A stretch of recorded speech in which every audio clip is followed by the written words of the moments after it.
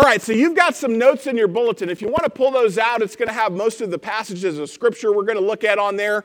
And there's some blanks on there for you to take notes. The first blank on your notes is the first secret to being used by God, and it's this. If I really want to be used by God, I must, number one, rely on God's mercy as my motivation. I must rely on God's mercy as my motivation. Do we have a mic? All right, 2 Corinthians 4:1. Go ahead. God in his mercy has given us this ministry and work to do. That's why we do not become discouraged and never give up. All right. So he says right here, God has given us this ministry. God has given us this work to do. And remember the definition of mercy. The definition of mercy on your notes is undeserved forgiveness and unearned kindness. Undeserved forgiveness and unearned kindness. That's an important definition because the reason we don't believe God loves us is often because we think we have to earn it. The reason we don't think God can forgive us is often because we think we haven't done enough to be forgiven. Let me tell you, you have not done enough to earn God's love. You have not done enough to earn God's forgiveness. That's why we need mercy. You will never do enough to earn God's love. You will never do enough to earn God's forgiveness. That's why we need mercy. That's why we need grace. That's what the definition is. I talk with people all the time who struggle with believing that God could love them. Now, often they believe God could love everybody else, but God couldn't love them, right? It's just kind of how we think sometimes. That's what mercy is for. It's undeserved. It's unearned. You can't earn it. You can never do anything to make God love you more than he loves you right now. Now, that's hard to believe, but that's what mercy is. And God is a God of mercy. Everything that God does for us is an act of mercy. When we receive forgiveness from him, we don't deserve it. When we receive grace from him, we don't deserve it. When we receive kindness or favor from him, we don't deserve it. That's because he's a merciful God. In 2 Corinthians 4:1, Paul says that God in his mercy has given us ministry work to do. Now, don't let that word ministry freak you out, okay? It just means service. Here's a summary of what this teaches. Your life is meant to be a contribution. That's what your life is meant to be. You want to know the purpose of your life? The purpose of your life is to give a contribution to God and the world around you. You say, how do I do that? Well, through ministry. Ministry just means service to God. It's not just something that church staff does. Anybody that's a Christian is called to be a minister. Every single one of us are called to make a contribution. Now, when you understand the mercy of God and are motivated by the mercy of God, you want to know what that relieves? It relieves insecurity. Because when you understand the mercy of God and that you can't earn God's favor, that you can't earn God's love, you can't. Instead of working for those things, you work from those things. Does that make sense? You don't work for God's love. When you understand God's mercy, you work from God's love. And that relieves insecurity because you're not trying to prove your worth to anybody. That's all insecurity is you're trying to prove your worth. Any in here struggle with insecurity? I do, right? I just want people to like me. I want people to think I'm smart. I want people to think I can do a good job. Well, who am I thinking about? Me. When I realize God does love me, though, it relieves all that pressure. Like nothing I can do in life can make God love me any more than he does right now. Okay, I don't feel pressured to go after his love because I already have it. Does that make sense? And that's a different way to live. Look, insecurity leads to workaholism. This is where you feel like you have to do, it leads to perfectionism. Like I could never do enough. I can never do enough right? So workaholism, perfectionism, that's when you're working for love. You don't work for love, you need to work from love. And when you embrace his mercy, and if you just believe what God says about you in the Bible, if you will just believe what he says about loving you, it takes all of the pressure away. It relieves all of that. And you don't have to chase after it. It's not like a carrot and stick where I'm chasing after it, right? It's no, God has given this to me. He's given this grace to me. He's given this love to me. I'm going to be okay. And you want to know what else it does? It gives you room to blow it. Isn't that good? Any of you in here ever blow it? Have you ever, with all sincerity, tried to help somebody and just screwed it up? I mean, I have. You ever tried to say something nice to your spouse and it comes out wrong? And they get mad instead of glad? That's never happened to me. It may have happened to you. Just kidding. Happens to me a lot, right? Right? But if I'm working from God's love, I can blow it sometimes and be okay. And you want to know what? When you accept God's mercy, you want to know what else it allows you to do? Be merciful to others when they blow it, because you know you need it too. There's all kinds of benefits to this, guys. All kinds of benefits, and they're all good. And guys, if you have blown it, you are in good company. When you start reading through the Bible and you start looking at all of the different kinds of people that were in the Bible who struggled with this, who blew it from time to time, man, it takes the pressure off. Abraham, for instance. Some of you guys are like, I'm too old. I'm in this church with all these young people. I'm like going to be dead soon. Like, seriously? How am I supposed to be used by God? I don't mean to be offensive, but look, it's life, right? Abraham, you go start reading the book of Genesis. Abraham, he didn't even get mentioned until he was 90. And then his ministry didn't really start till he was 100. Can you say, I'm too old? You're not even 100 yet. Abraham was 100, and he started being used by God. Jacob, whose name would later be changed to Israel, was a chronic liar and scoundrel. He was used powerfully by God. Joseph, some of you are like, I'm too messed up, I was abused. Joseph was abused as a kid. Bad. He was sold into slavery by his brothers, right? He was used powerfully by God. Leah, okay, you go read about Leah in Genesis. She was ugly. You say, I'm not pretty enough to be used by God. You don't have to be pretty. She was ugly, and she was used powerfully by God. Moses was a murderer, right? Gideon was a poor coward. Samson was a reckless codependent. Jonah was full of hatred and contempt. Elijah was suicidal. Naomi was an elderly widow. Jeremiah had chronic depression. David had an affair and had his spouse murdered, or had her spouse murdered to cover it up. Martha was a warrior. John the Baptist was a weirdo and doubted God's plan. Peter was impulsive and struggled with anger issues. The Samaritan woman had several failed marriages. Zacchaeus was a scoundrel and betrayed his own people. Thomas was a doubter. Timothy was timid. Paul was guilty of murder, and he destroyed the church. Guys, God used all of those people powerfully despite how jacked up and messed up their lives were. Do you guys see that? And that's just a few examples. I could add to the list. That's just a few. All of these people were unqualified. All of these people had done stuff that would make them disqualified. God, in his mercy, pours it out, gives them forgiveness, and uses them powerfully. The Apostle Paul was painfully aware of how messed up he'd been before he met Jesus. Go ahead and read Galatians 1, 13 and 15. You know what I was like, how I violently persecuted Christians. I did my best to get rid of them, but then something happened. For it pleased God in his kindness to choose me and call me, even before I was born. What undeserved mercy. All right. Man, he's saying, man, God poured out his mercy on me. Despite all the bad stuff that I did, he poured out his mercy on me. God's mercy changed me. And he's saying here, God's mercy can change you too.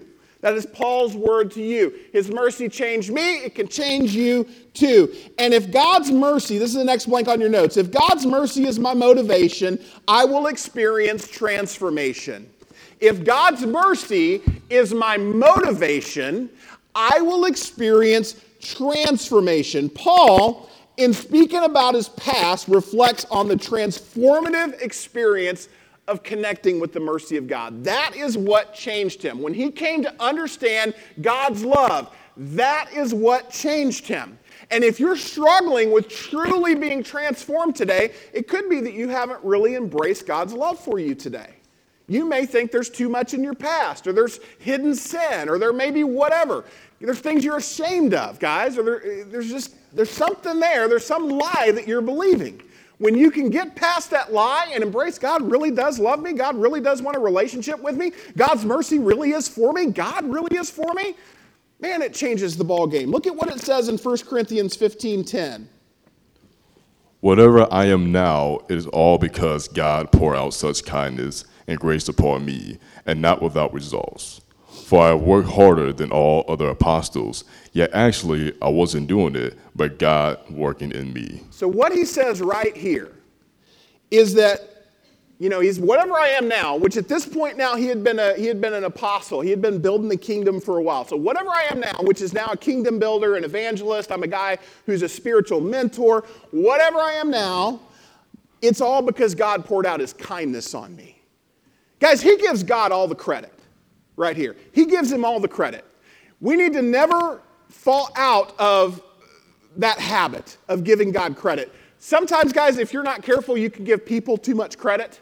Like sometimes the church, I think, we can give too much credit to the exclusion of God. We must never forget that God is the source of all things good. We better keep our eye on the ball and make sure that it's Jesus that's getting the credit all the time. That needs to be on our lips, okay? He needs to be the one that's getting the credit. He's the source of all things good.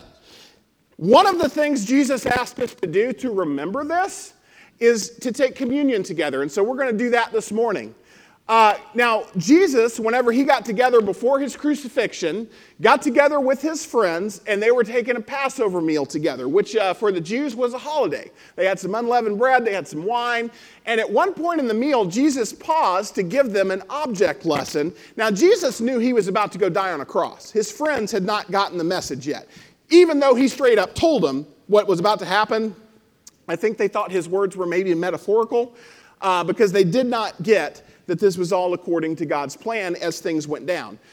But in that meal, he took bread and he broke it and he gave each of them a piece. And he says, this is my body that's going to be broken for you. I want you to take this in remembrance of me. He took some wine and he told them all to take a drink. And he said, this is my blood, this cup that's going to be spilled for you. I want you to take this in remembrance of me. And this object lesson for them at the time would not have made sense. But then after that meal, he's arrested, he's tried, he's flogged, he's crucified. All the disciples scatter. They're out for 3 days, and then on the third day, he rose again. He comes back from the grave, and he starts making these funny appearances to the guys, messing with them. But then he starts spending time with them. For about 40 days, he spends time with them.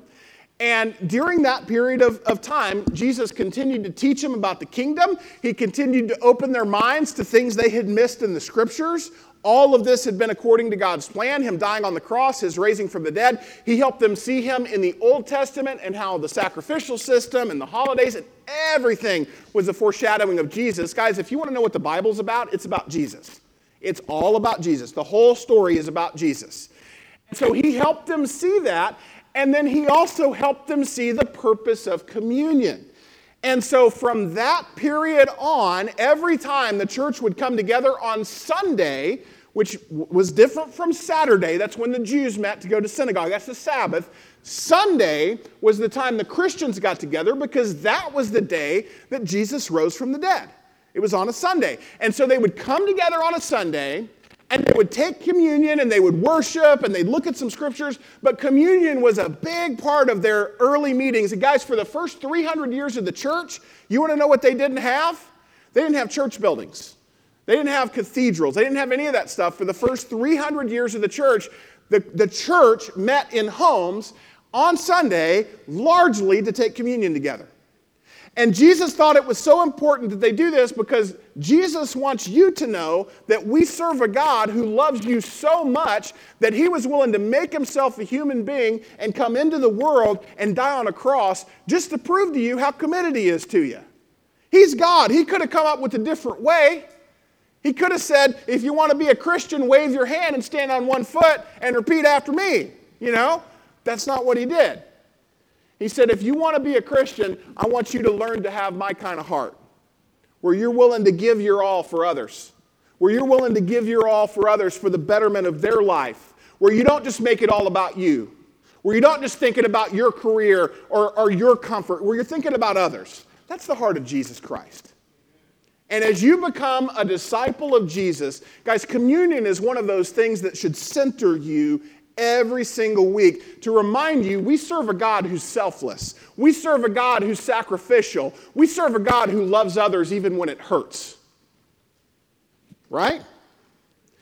So what's communion for? Well, it's to be reminded of that because God wants us to remember as we take this together, we need to be like him.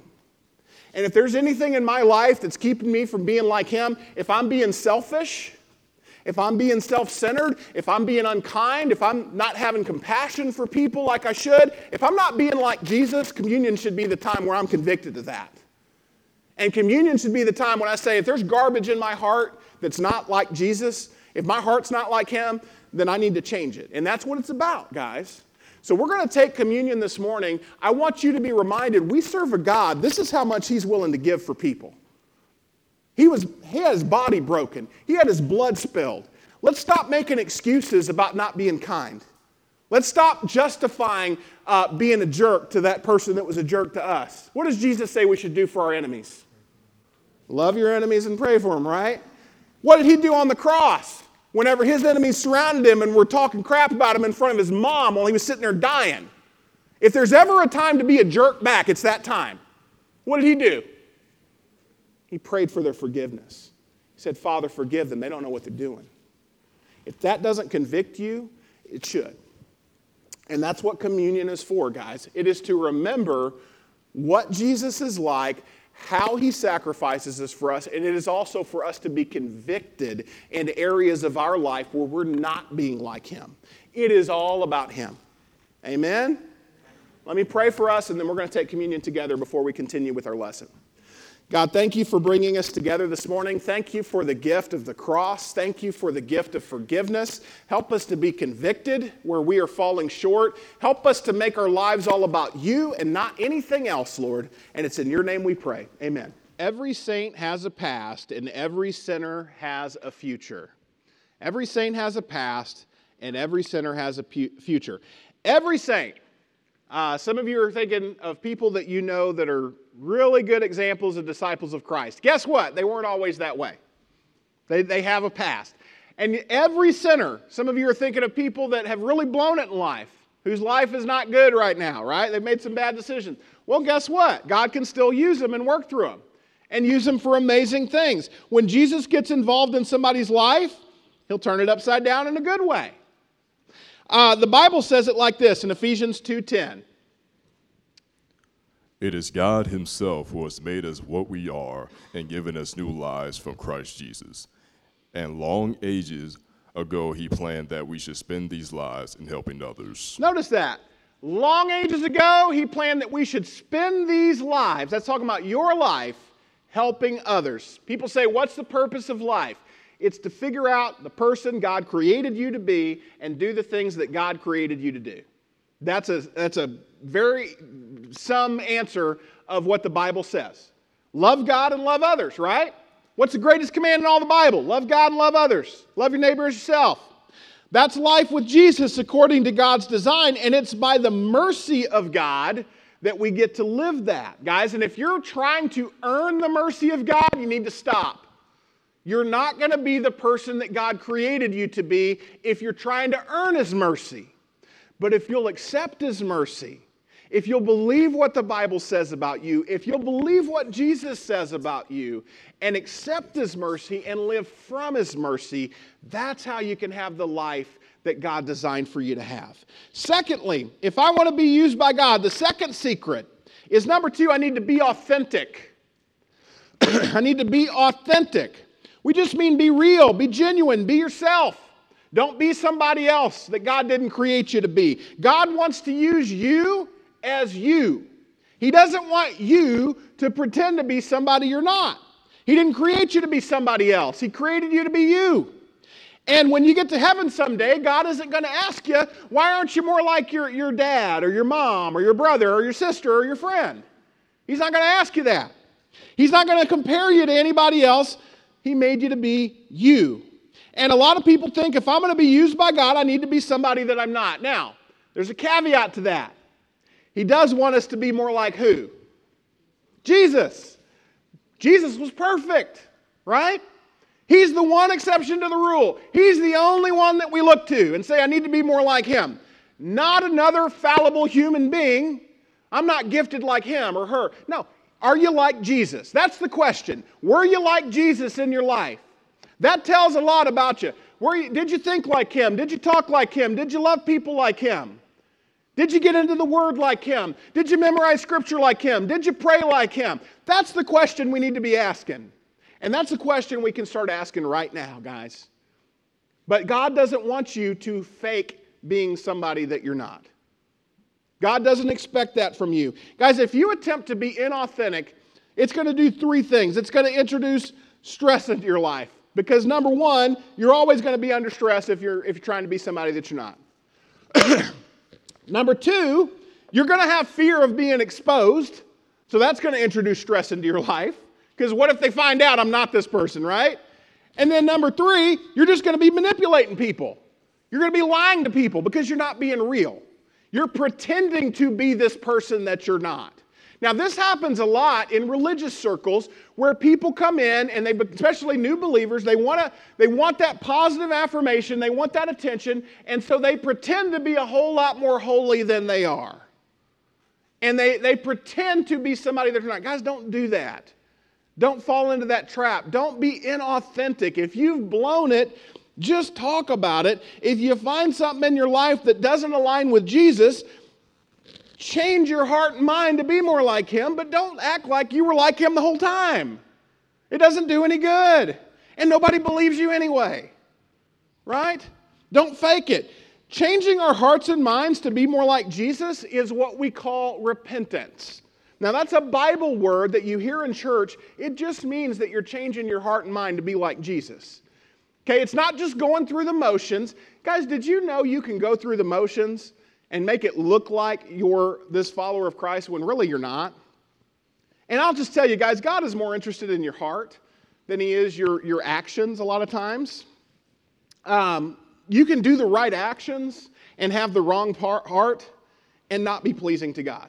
On the flip side of that, you can do all the wrong stuff, but then God can see your heart, and if your heart was in the right place, well, he sees that too, even though you blew it, right? He's looking at your heart, though. That's what matters to God. It's the inside man and the inside woman that matters to God. Who you are on the inside that nobody else can see. That's who God can see, and that's what God is concerned with. Look at 2 Corinthians 4:2.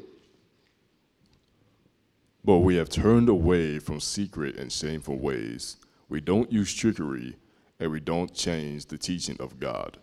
We teach the truth plainly. This is how we show people who we are, and this is how they can know in their hearts what kind of people we are before God. Okay, now I want to point out there that the Apostle Paul says we don't use trickery. In other words, we're not being fake. We are not faking it. We're being honest about who we are. We're being honest about our flaws and our shortcomings. Paul teaches us here to be authentic. This is the second secret to really being used by God, is you have to be real. Now let me repeat that. You don't have to be fake to be used by God. In fact, it's counterproductive. You don't have to be fake. I'm a flawed man. If you spend any time with me, you're going to learn that I'm a flawed man. Paul, the Apostle Paul, was a flawed man. If we were to spend any time with him, we would learn very quickly he was a flawed man. And there's a truth that you need to embrace. The truth is you don't have to be perfect to be used by God.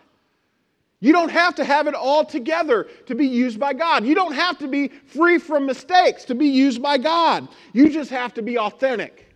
You have to be real. You can't fake it, right? Now, authentic, let me give you a definition. Authentic is conforming to fact and therefore worthy of trust. Conforming to fact and therefore worthy of trust. Being real is the opposite of being a hypocrite. A hypocrite in the original language just means a play actor. It means somebody who's playing a part, a person who is not real. Now, Jesus was critical of the Pharisees for being hypocrites, play actors. They were pretending to be very righteous. They were pretending to really love God when the truth is, Jesus could tell very quickly that they didn't because they missed the point of the law, the Old Testament, which was to teach them to love their neighbor. That was the whole point of it. The Pharisees didn't love their neighbor, they hated their neighbor. And Jesus is saying, you guys are just hypocrites pretending to love God when you don't love anybody around you. You guys are just faking it. You don't even know what a relationship with God looks like, right? I must be authentic about who I was and who I am. That's the next blank on your notes. I must be authentic about who I was and who I am. God isn't pleased when we're fake. God doesn't use us when we're fake, unless it's as a bad example. You want to be used as a bad example of what not to be like? That's not a good life for you. That's the role the Pharisees find themselves in. Guys, we still talk about them today. Do we ever talk about how great it is to be a Pharisee? No, we don't. Why? They're used as a bad example. Why? Because they were fake. That's why. Were you weak? You know what you need to do? You need to talk about it. Were you an addict? You need to talk about it. Have you messed up and blown it with sexual sin? You need to talk about it. Right? Have you struggled to know how to raise kids? You need to talk about it. Have you made terrible decisions in life? You need to talk about it. Have you been selfish? Have you been materialistic? Have you been abusive to your family? You need to talk about it. You need to be honest about it. You need to not hide it. You need to not be fake. Guys, people don't grow from hearing you talk about your strengths. You understand that? You want to get up and get up on stage on here, and if there's something you're really good at, get up here and talk about how good you are at it. I'm really good at managing finances. I'm really good at getting promotions at work. I'm really good at this. I'm really good at that. People are going to sit in the audience and think, oh, goody, good for them. Good for them. I'm glad for them, right? You're not going to change anybody's life like that. You want to know how you change somebody's life? You get up and talk about where you've blown it. You get up and talk about how weak you are. You get up and talk about all the crap from your past that happened to you that just wrecked your life. And then you talk about how God worked through that stuff. That's how you change a life. You're not going to change anybody's life getting up here and talking about how great you are. You're going to change somebody's life by getting up here and talking about how great God is. And the way people see God's greatness is through the worst crap that's happened to you in your life that God has worked through. That's how you bring glory to God. If you want to get up here and talk about how we have it all together and we're so great and you should be more like us, that's not going to help anybody. Guys, we have got to point at Him. We have got to point to Him. And God shines brightest in the darkest places, doesn't He? He shines brightest in the worst crap that's happened in our lives. Whenever He works through that, people grow from hearing you talk about your weaknesses, how you've struggled, where you've fallen, the trouble you've gotten yourself into, and how God worked to deliver you through it. Your weaknesses are what make people grow the most. Paul knew this. And he frequently made references to his weaknesses. Look at 1 Corinthians 15:9. I am the most insignificant of the apostles, unworthy even to be called an apostle, because I hunted down believers and persecuted God's church. Look at that. Paul says, you think you've screwed up? I hunted down the church. You think you've done bad stuff? I hunted down the very people that God reached, and I hunted down God's people. You think you've blown it? Paul says, I was a bad dude. And you know, he talked about this a lot.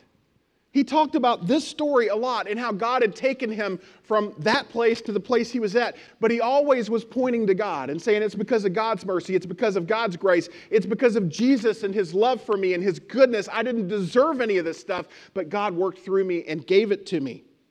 You say it's scary to talk about how I've messed up or fallen short. I could never just be honest about that stuff. Yeah, you could. If it's scary, you just need to lean into God's Spirit. Look at what it says in Romans 8:15. The Spirit we receive does not make us slaves against the fear. It makes us children of God. All right, so the Spirit is capitalized there. This is talking about the Holy Spirit of God. When you become a Christian, when you give your life to Christ, God's Spirit comes and lives within your heart. We call this in theological terms the indwelling of the Holy Spirit. When you're baptized into Christ, you're filled with the Spirit of Christ, and the Spirit is with you as you go through life.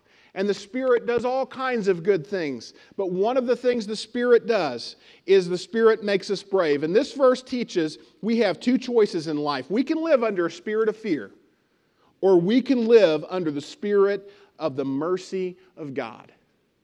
And if you're a child of God, you have a spirit in you, the Spirit of God, that does not make you timid, that does not make you fearful. And if you're struggling with timidity or fear as it relates to being honest about how God has worked in your life, you need to lean into the Spirit of God, because He will give you everything you need to do what He's asking you to do, because God will not call you to do anything that you cannot do without His help.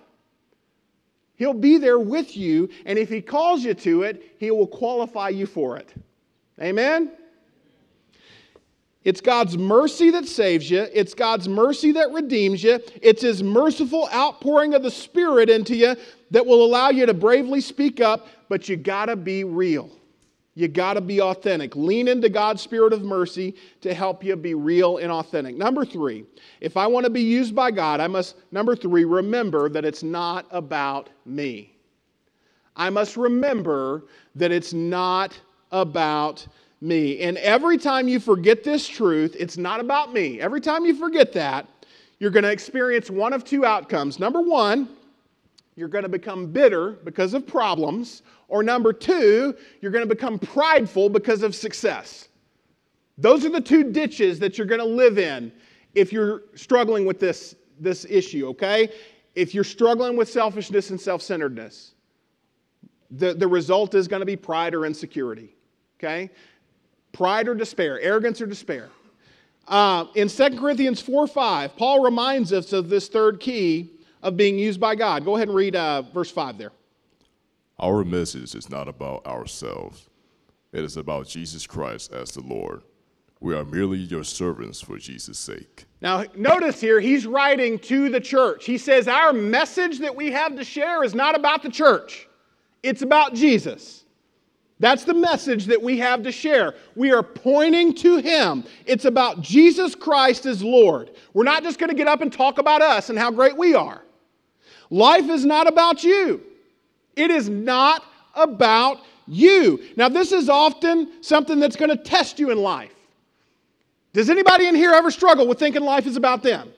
Does anybody in here ever struggle with needing to be reminded that life is not really about me? I got to remind myself about this all the time. Ask Ariel. I forget. Do I forget, baby? Oh, see there. I forget, man. Life is not about me. But man, it's just natural to think that way, isn't it? It's natural to get up in the morning and just think, what do I want to do? Right? But is that what a disciple does? Is that what I should be doing? I got to remind myself 30 to 40 times a day, it's not about me. And learning to follow Christ and letting Him use your life in amazing ways is really all about motive. Where is your motive? Is your motive self-centered or is your motive God-centered? Am I thinking about me and the affirmation and the pats on the back and people thinking how good I am, or am I really just out to please the Lord? Those are two different hearts, right? And again, this is internal. We talk a lot. God wants your heart. He wants what's inside. The external is almost secondary a lot of times. It's really about the heart. And God is often less concerned about methodology, that's the way we do things, than He is about motive. That's the internal motivation, right? You can do the right things in life, that's methodology, but God cares more about why you do things, that's motive. Okay? On the flip side, you can mess up in life, like I said a second ago. You can make huge mistakes, but if your heart was in the right place, God can see that. He sees that, and that matters. He's more concerned with the heart than anything else, and He sees everything. And I just have to remember that it's not, this attitude that it's not about me, it affects everything about me. For instance, if I go serve the homeless, am I going to serve the homeless because I really genuinely want to love the homeless and give to the poor? Or am I going to serve the homeless because I want to make sure somebody has a cell phone and takes a video of me so I can put it on Instagram? Those are two different motives, right? God can see that. Now, even the person going and posting on Instagram what they've done, well, they did a good thing. But God sees the motive behind that. And guys, people may be keeping score one way, God keeps score a different way. Right? And He sees the heart. Your heart matters. Guys, this kind of thing happens in churches all the time. People become Christians. A new believer becomes a Christian, and then at first their motives are really pure. They want to serve God. They want to give. They want to love people. And over time, as we get kind of used to the routine, guys, if we're not careful, as you're getting that positive affirmation, as you're getting those pats on the back, the way Satan can get in there often is he'll get in there and he'll start kind of tweaking things a little bit, where pretty soon you're making it about the pats on the back more than about serving Jesus. But the people around you, do they see any of that? I mean, can they look and say your motives are impure? No, we don't see that. I can't see your heart, but God can. God can, and He knows, right? And so we have to keep our hearts pure. Down in verse 7, Paul says this, 2 Corinthians 4, verse 7. We are like clay jars in which this treasure is stored. The real power comes from God and not from us. All right, so he says right here, we're just like jars of clay in which this treasure from God is stored. It says that God puts His power, His love, and His mercy into your heart. He put the treasure inside you. The power comes from Him, not us. Well, let me ask you, what happens if you drop a clay jar? It breaks, right? It gets all cracked. Are any of you in here cracked? Or any of you flawed? Or any of you broken? Okay?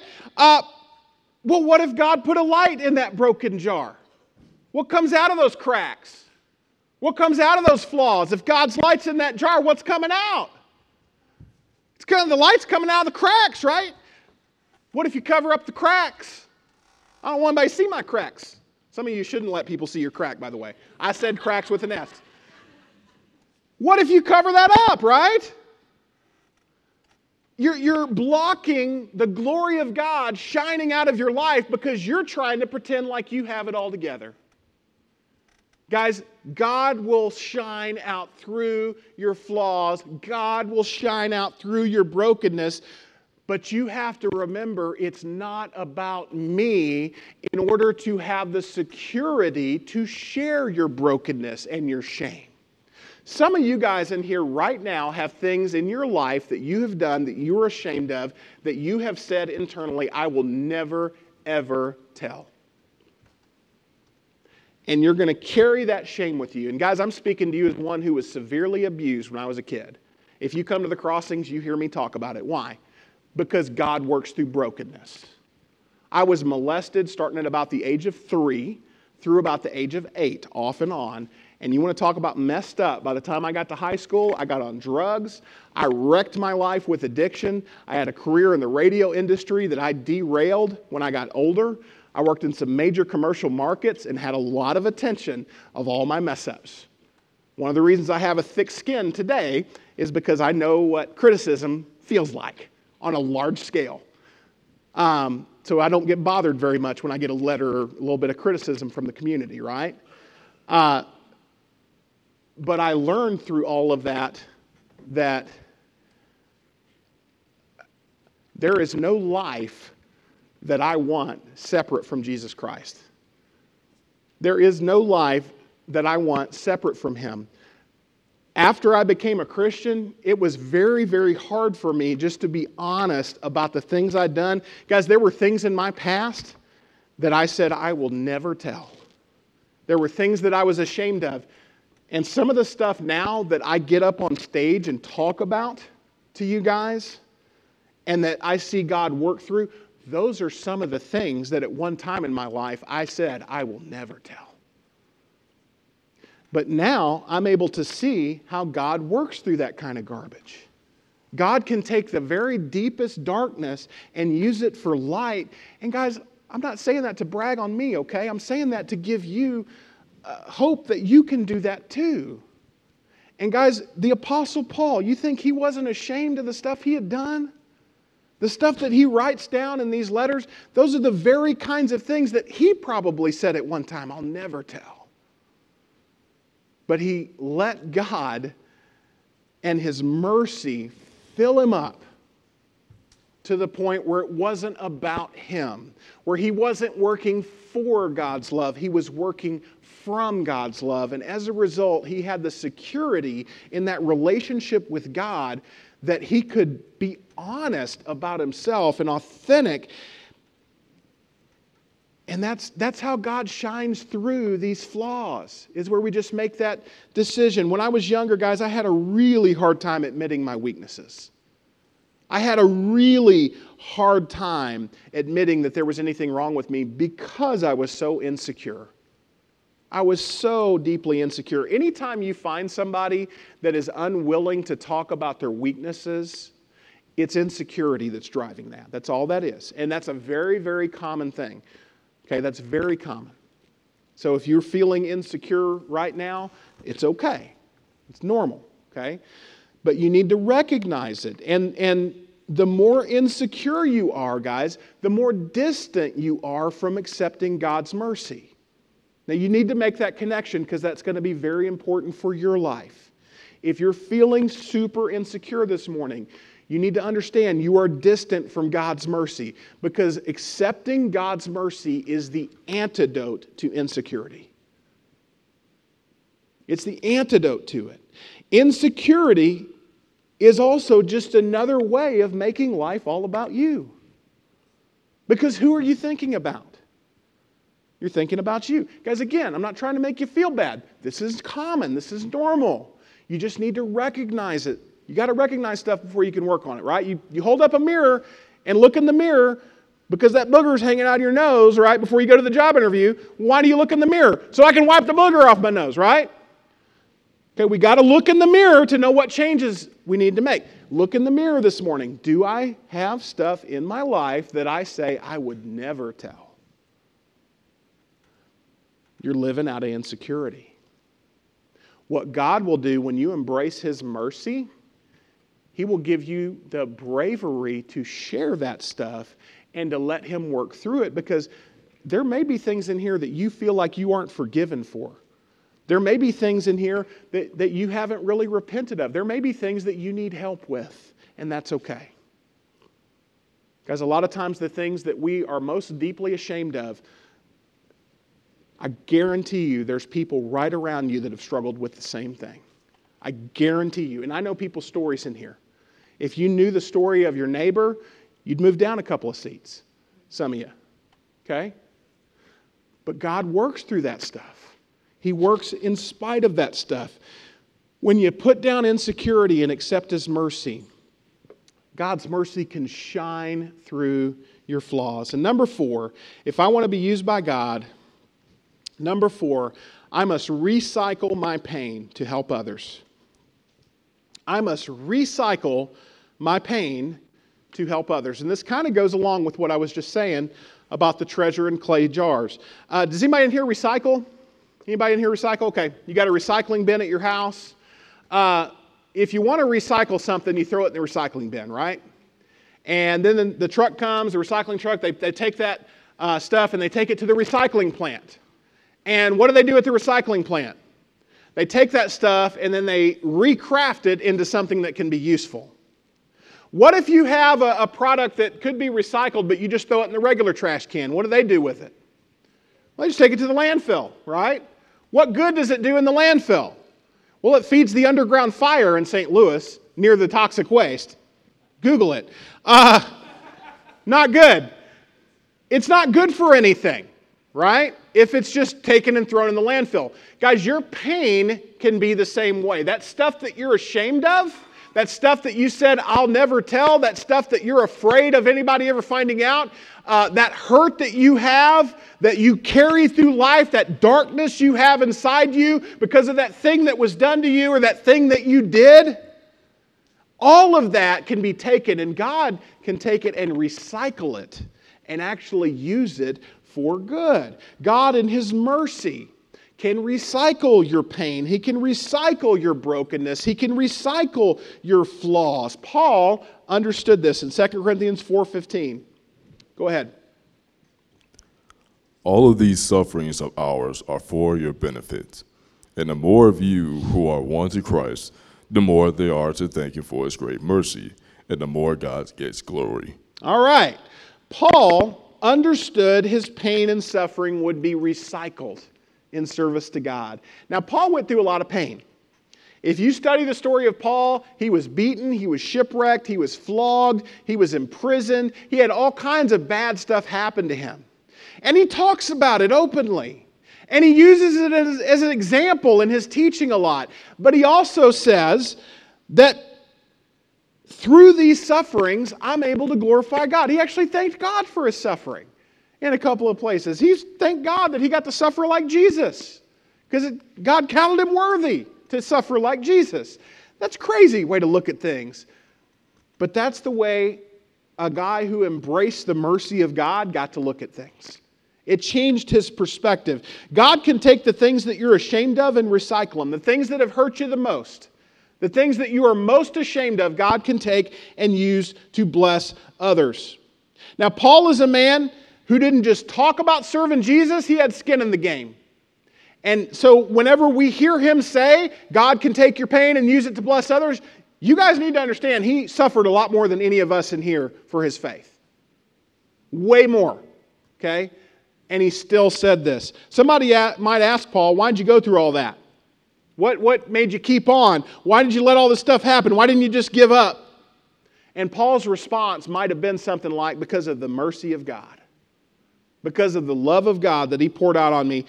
You want to know why he could say something like that, though? When you embrace the mercy of God, you have a future to look forward to.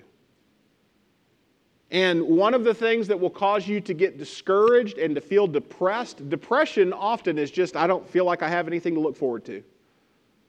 I don't have anything to get up for. I don't have any reason to get out of bed because I don't have anything to look forward to. When you embrace the mercy of God, you realize that's just a lie. You have a lot to look forward to. Paul had been tempted to give up, but he writes in 2 Corinthians 4:16 and 17. Go ahead. Therefore, we never give up. Though our bodies are dying, our spirits being renewed every day. For our present troubles are quite small and won't last very long. Yet they produce for us an immeasurably great glory that will last forever. Look at that, man. This guy says our present troubles are what? They're quite small, right? He had some troubles, guys. You realize he was disabled by this point in his life because of the beatings that he had taken. He couldn't even hold a pen as an old man because his hands were so jacked up. If you saw his back, you would have been like, man, that guy's been through some mess in life because his back had chunks taken out of it from the floggings. He was flogged several times. He was beaten with rods several times. He was thrown in a hole and stoned with rocks. And that may be why he couldn't hold a pen, because he was covering his head like this. Got his hands all mangled, right?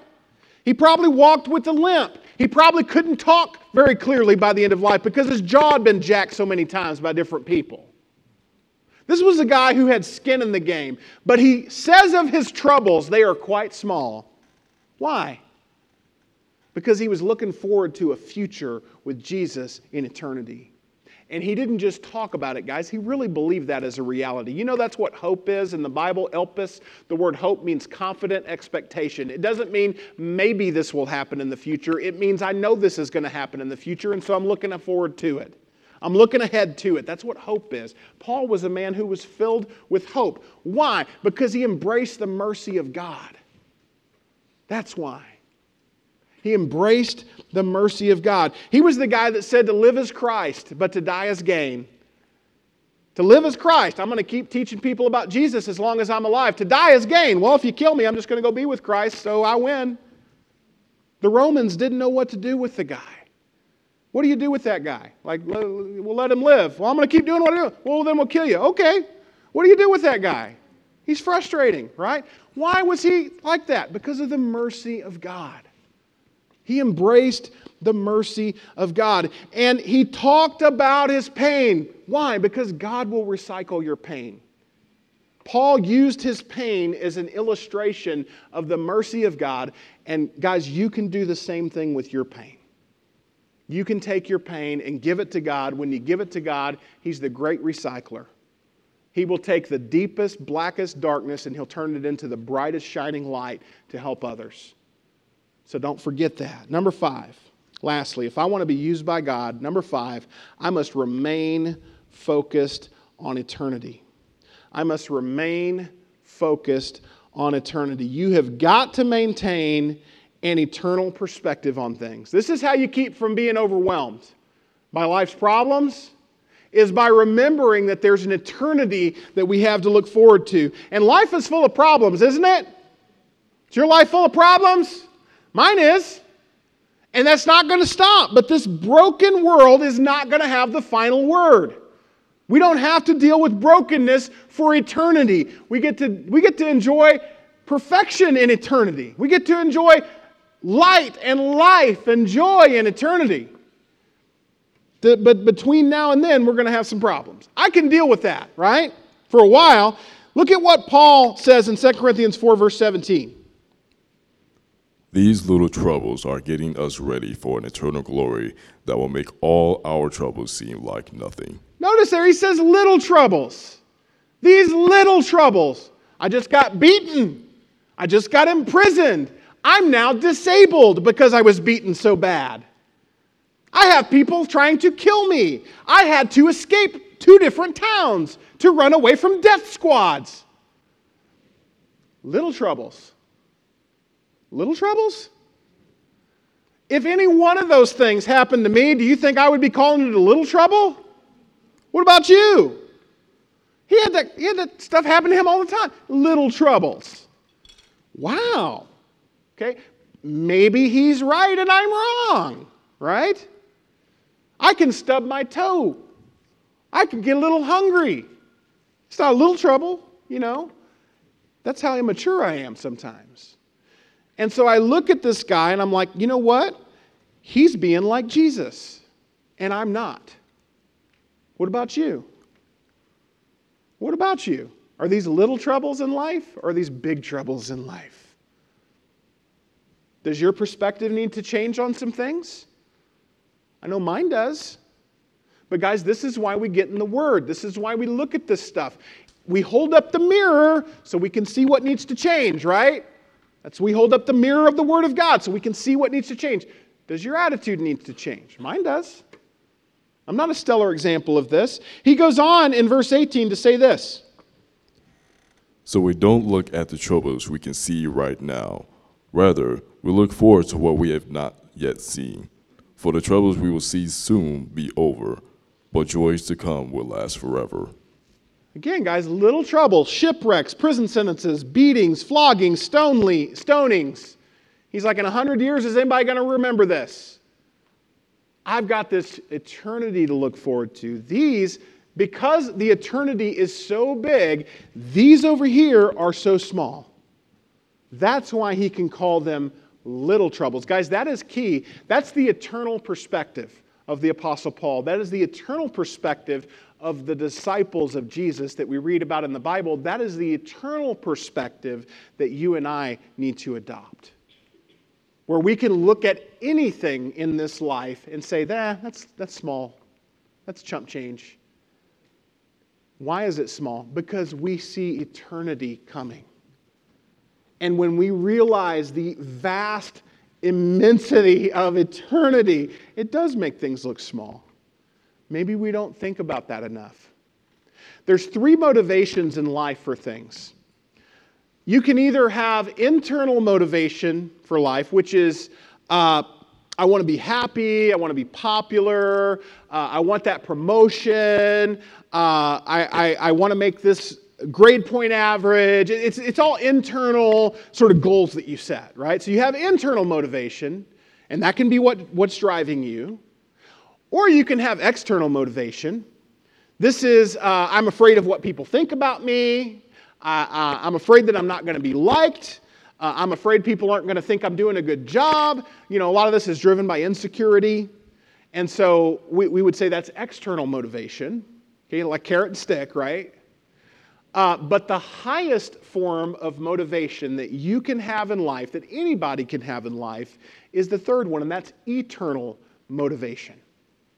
Eternal motivation. And that is the type of motivation that the Apostle Paul and all the disciples of Jesus share, where you're not motivated by selfish ambition or insecurity.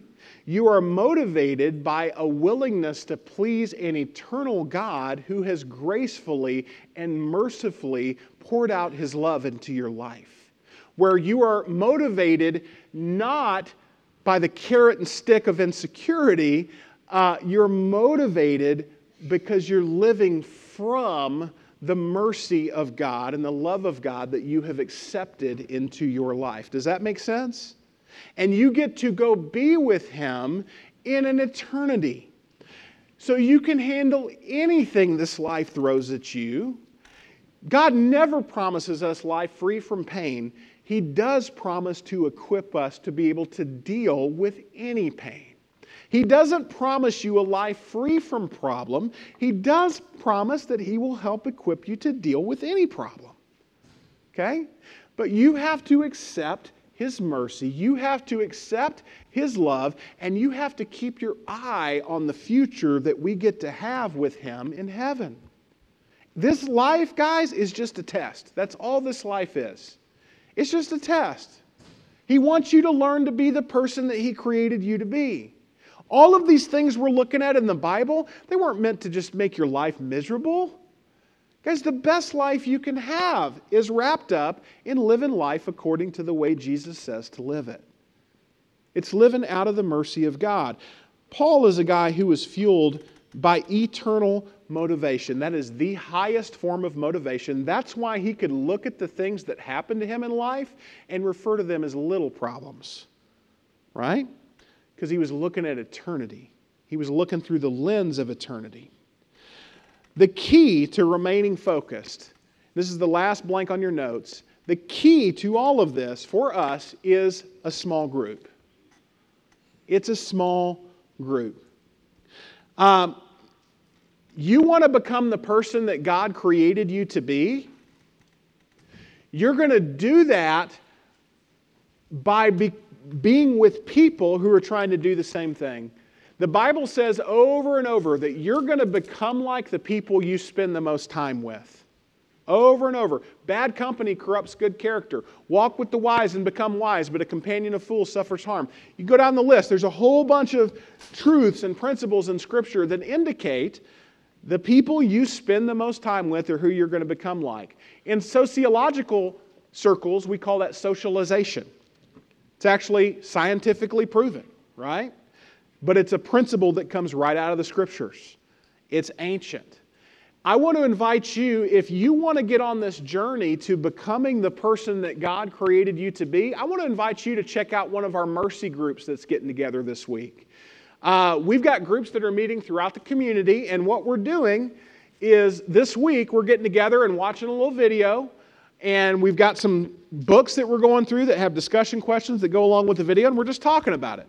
And these lessons that we're going over together are really just designed for us to take the Bible and apply it to our lives. And you get to do that with a group of friends who are all trying to do the same thing. How many of you guys in here have been blessed from small groups at the crossings? Raise your hand high. Okay. If you haven't plugged into a small group at the crossings, I want to invite you to, because honestly, it's the best thing we have going here. It's good for us to get together on Sundays, and it's good for us to look in the Word, and it's good for us to worship together. But honestly, Christianity in the Bible looked a little bit differently than the way we do it here. It really looked more like a small group than it did here. For the first 300 years of the church, they basically were small groups. We believe that a lot of the principles that we read about in the New Testament are best acted upon in that context. And so there's actually something missing from your life if you don't have a group of friends like this who are all trying to follow Jesus. It says in Ecclesiastes 4:12. Go ahead. A person standing alone can be attacked and defeated, but two can stand back to back and conquer. And 3 people are even better for a triple braided cord and not easily broken. And go ahead and read Matthew 18:20 as well. For wherever 2 or 3 come together in my name, I will be there with them. Okay, now there's principles in these verses, guys. The first, you were not designed to do life alone, okay? You need people in your life. You need a little group of friends in your life to serve as a support system. If you have 2, 3, 4 friends that love Jesus in your life that are intentional about getting together, you have a great support system. And you need that. Why? Because you're broken. And I am too, and so are they. And we were designed to do this thing together because we're not supposed to do it on our own. It says in that Matthew passage, wherever 2 or 3 are gathered in my name, there I am with you. That's Jesus talking. You want Jesus in your life? Do you want Jesus in your life? You need to get into a small group because Jesus works through these groups. I'm telling you, if you haven't engaged in that, you need to. There's some cards in your bulletin that have different groups on them.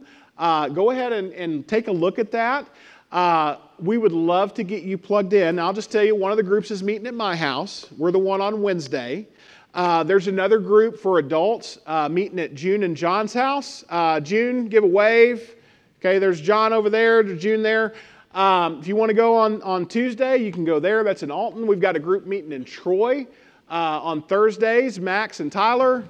Max, give a wave. There's Max back there if you want to go there. We've got groups for teens. We've got groups for college students. If you would like to plug into a mercy group this week, just know you are invited. Okay? You are invited, and I want to invite you to check that out and watch God work.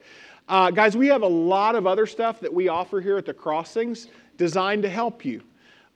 This is a safe church, a safe place where you can come and you can actually get help, and nobody's going to judge you. Nobody's going to look down on you. I don't care where you are in your walk with God. I don't care if you don't believe in God or if you're just investigating. Guys, we don't believe in stupid questions.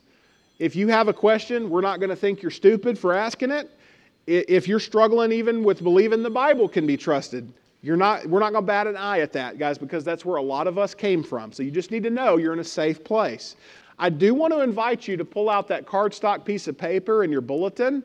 We're going to close out this morning with this.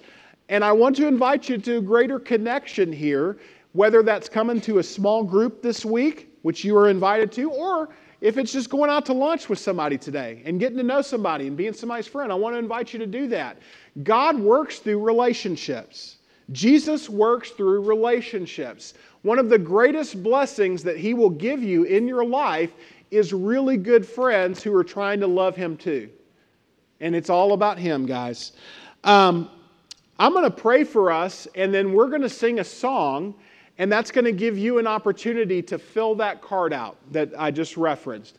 After that first song, we'll sing one more song to close, and we're going to pass some baskets. And you can just drop your card in that basket when it comes by, and one of us will follow up with you. Whether you need prayer or any of the stuff that's listed on that card, just let us know, and we will help you out. One more thing that I want to mention before we close. You've got a card for the men in the room. There's a card for the men's campout in your package. I want to invite you guys to go to crossingscollinsville.com/men and sign up for our men's campout that's going to take place on May the 20th and 21st. I do need you to sign up. Okay? We have to figure out sleeping arrangements. We need to figure out food. If you're going to go rappelling, we need to get you registered for that. If you have questions about that, ask. But please pull out your phone this morning and go ahead and sign up, crossingscollinsville.com/men, because we do need to get a count so we can get the right food and stuff, okay?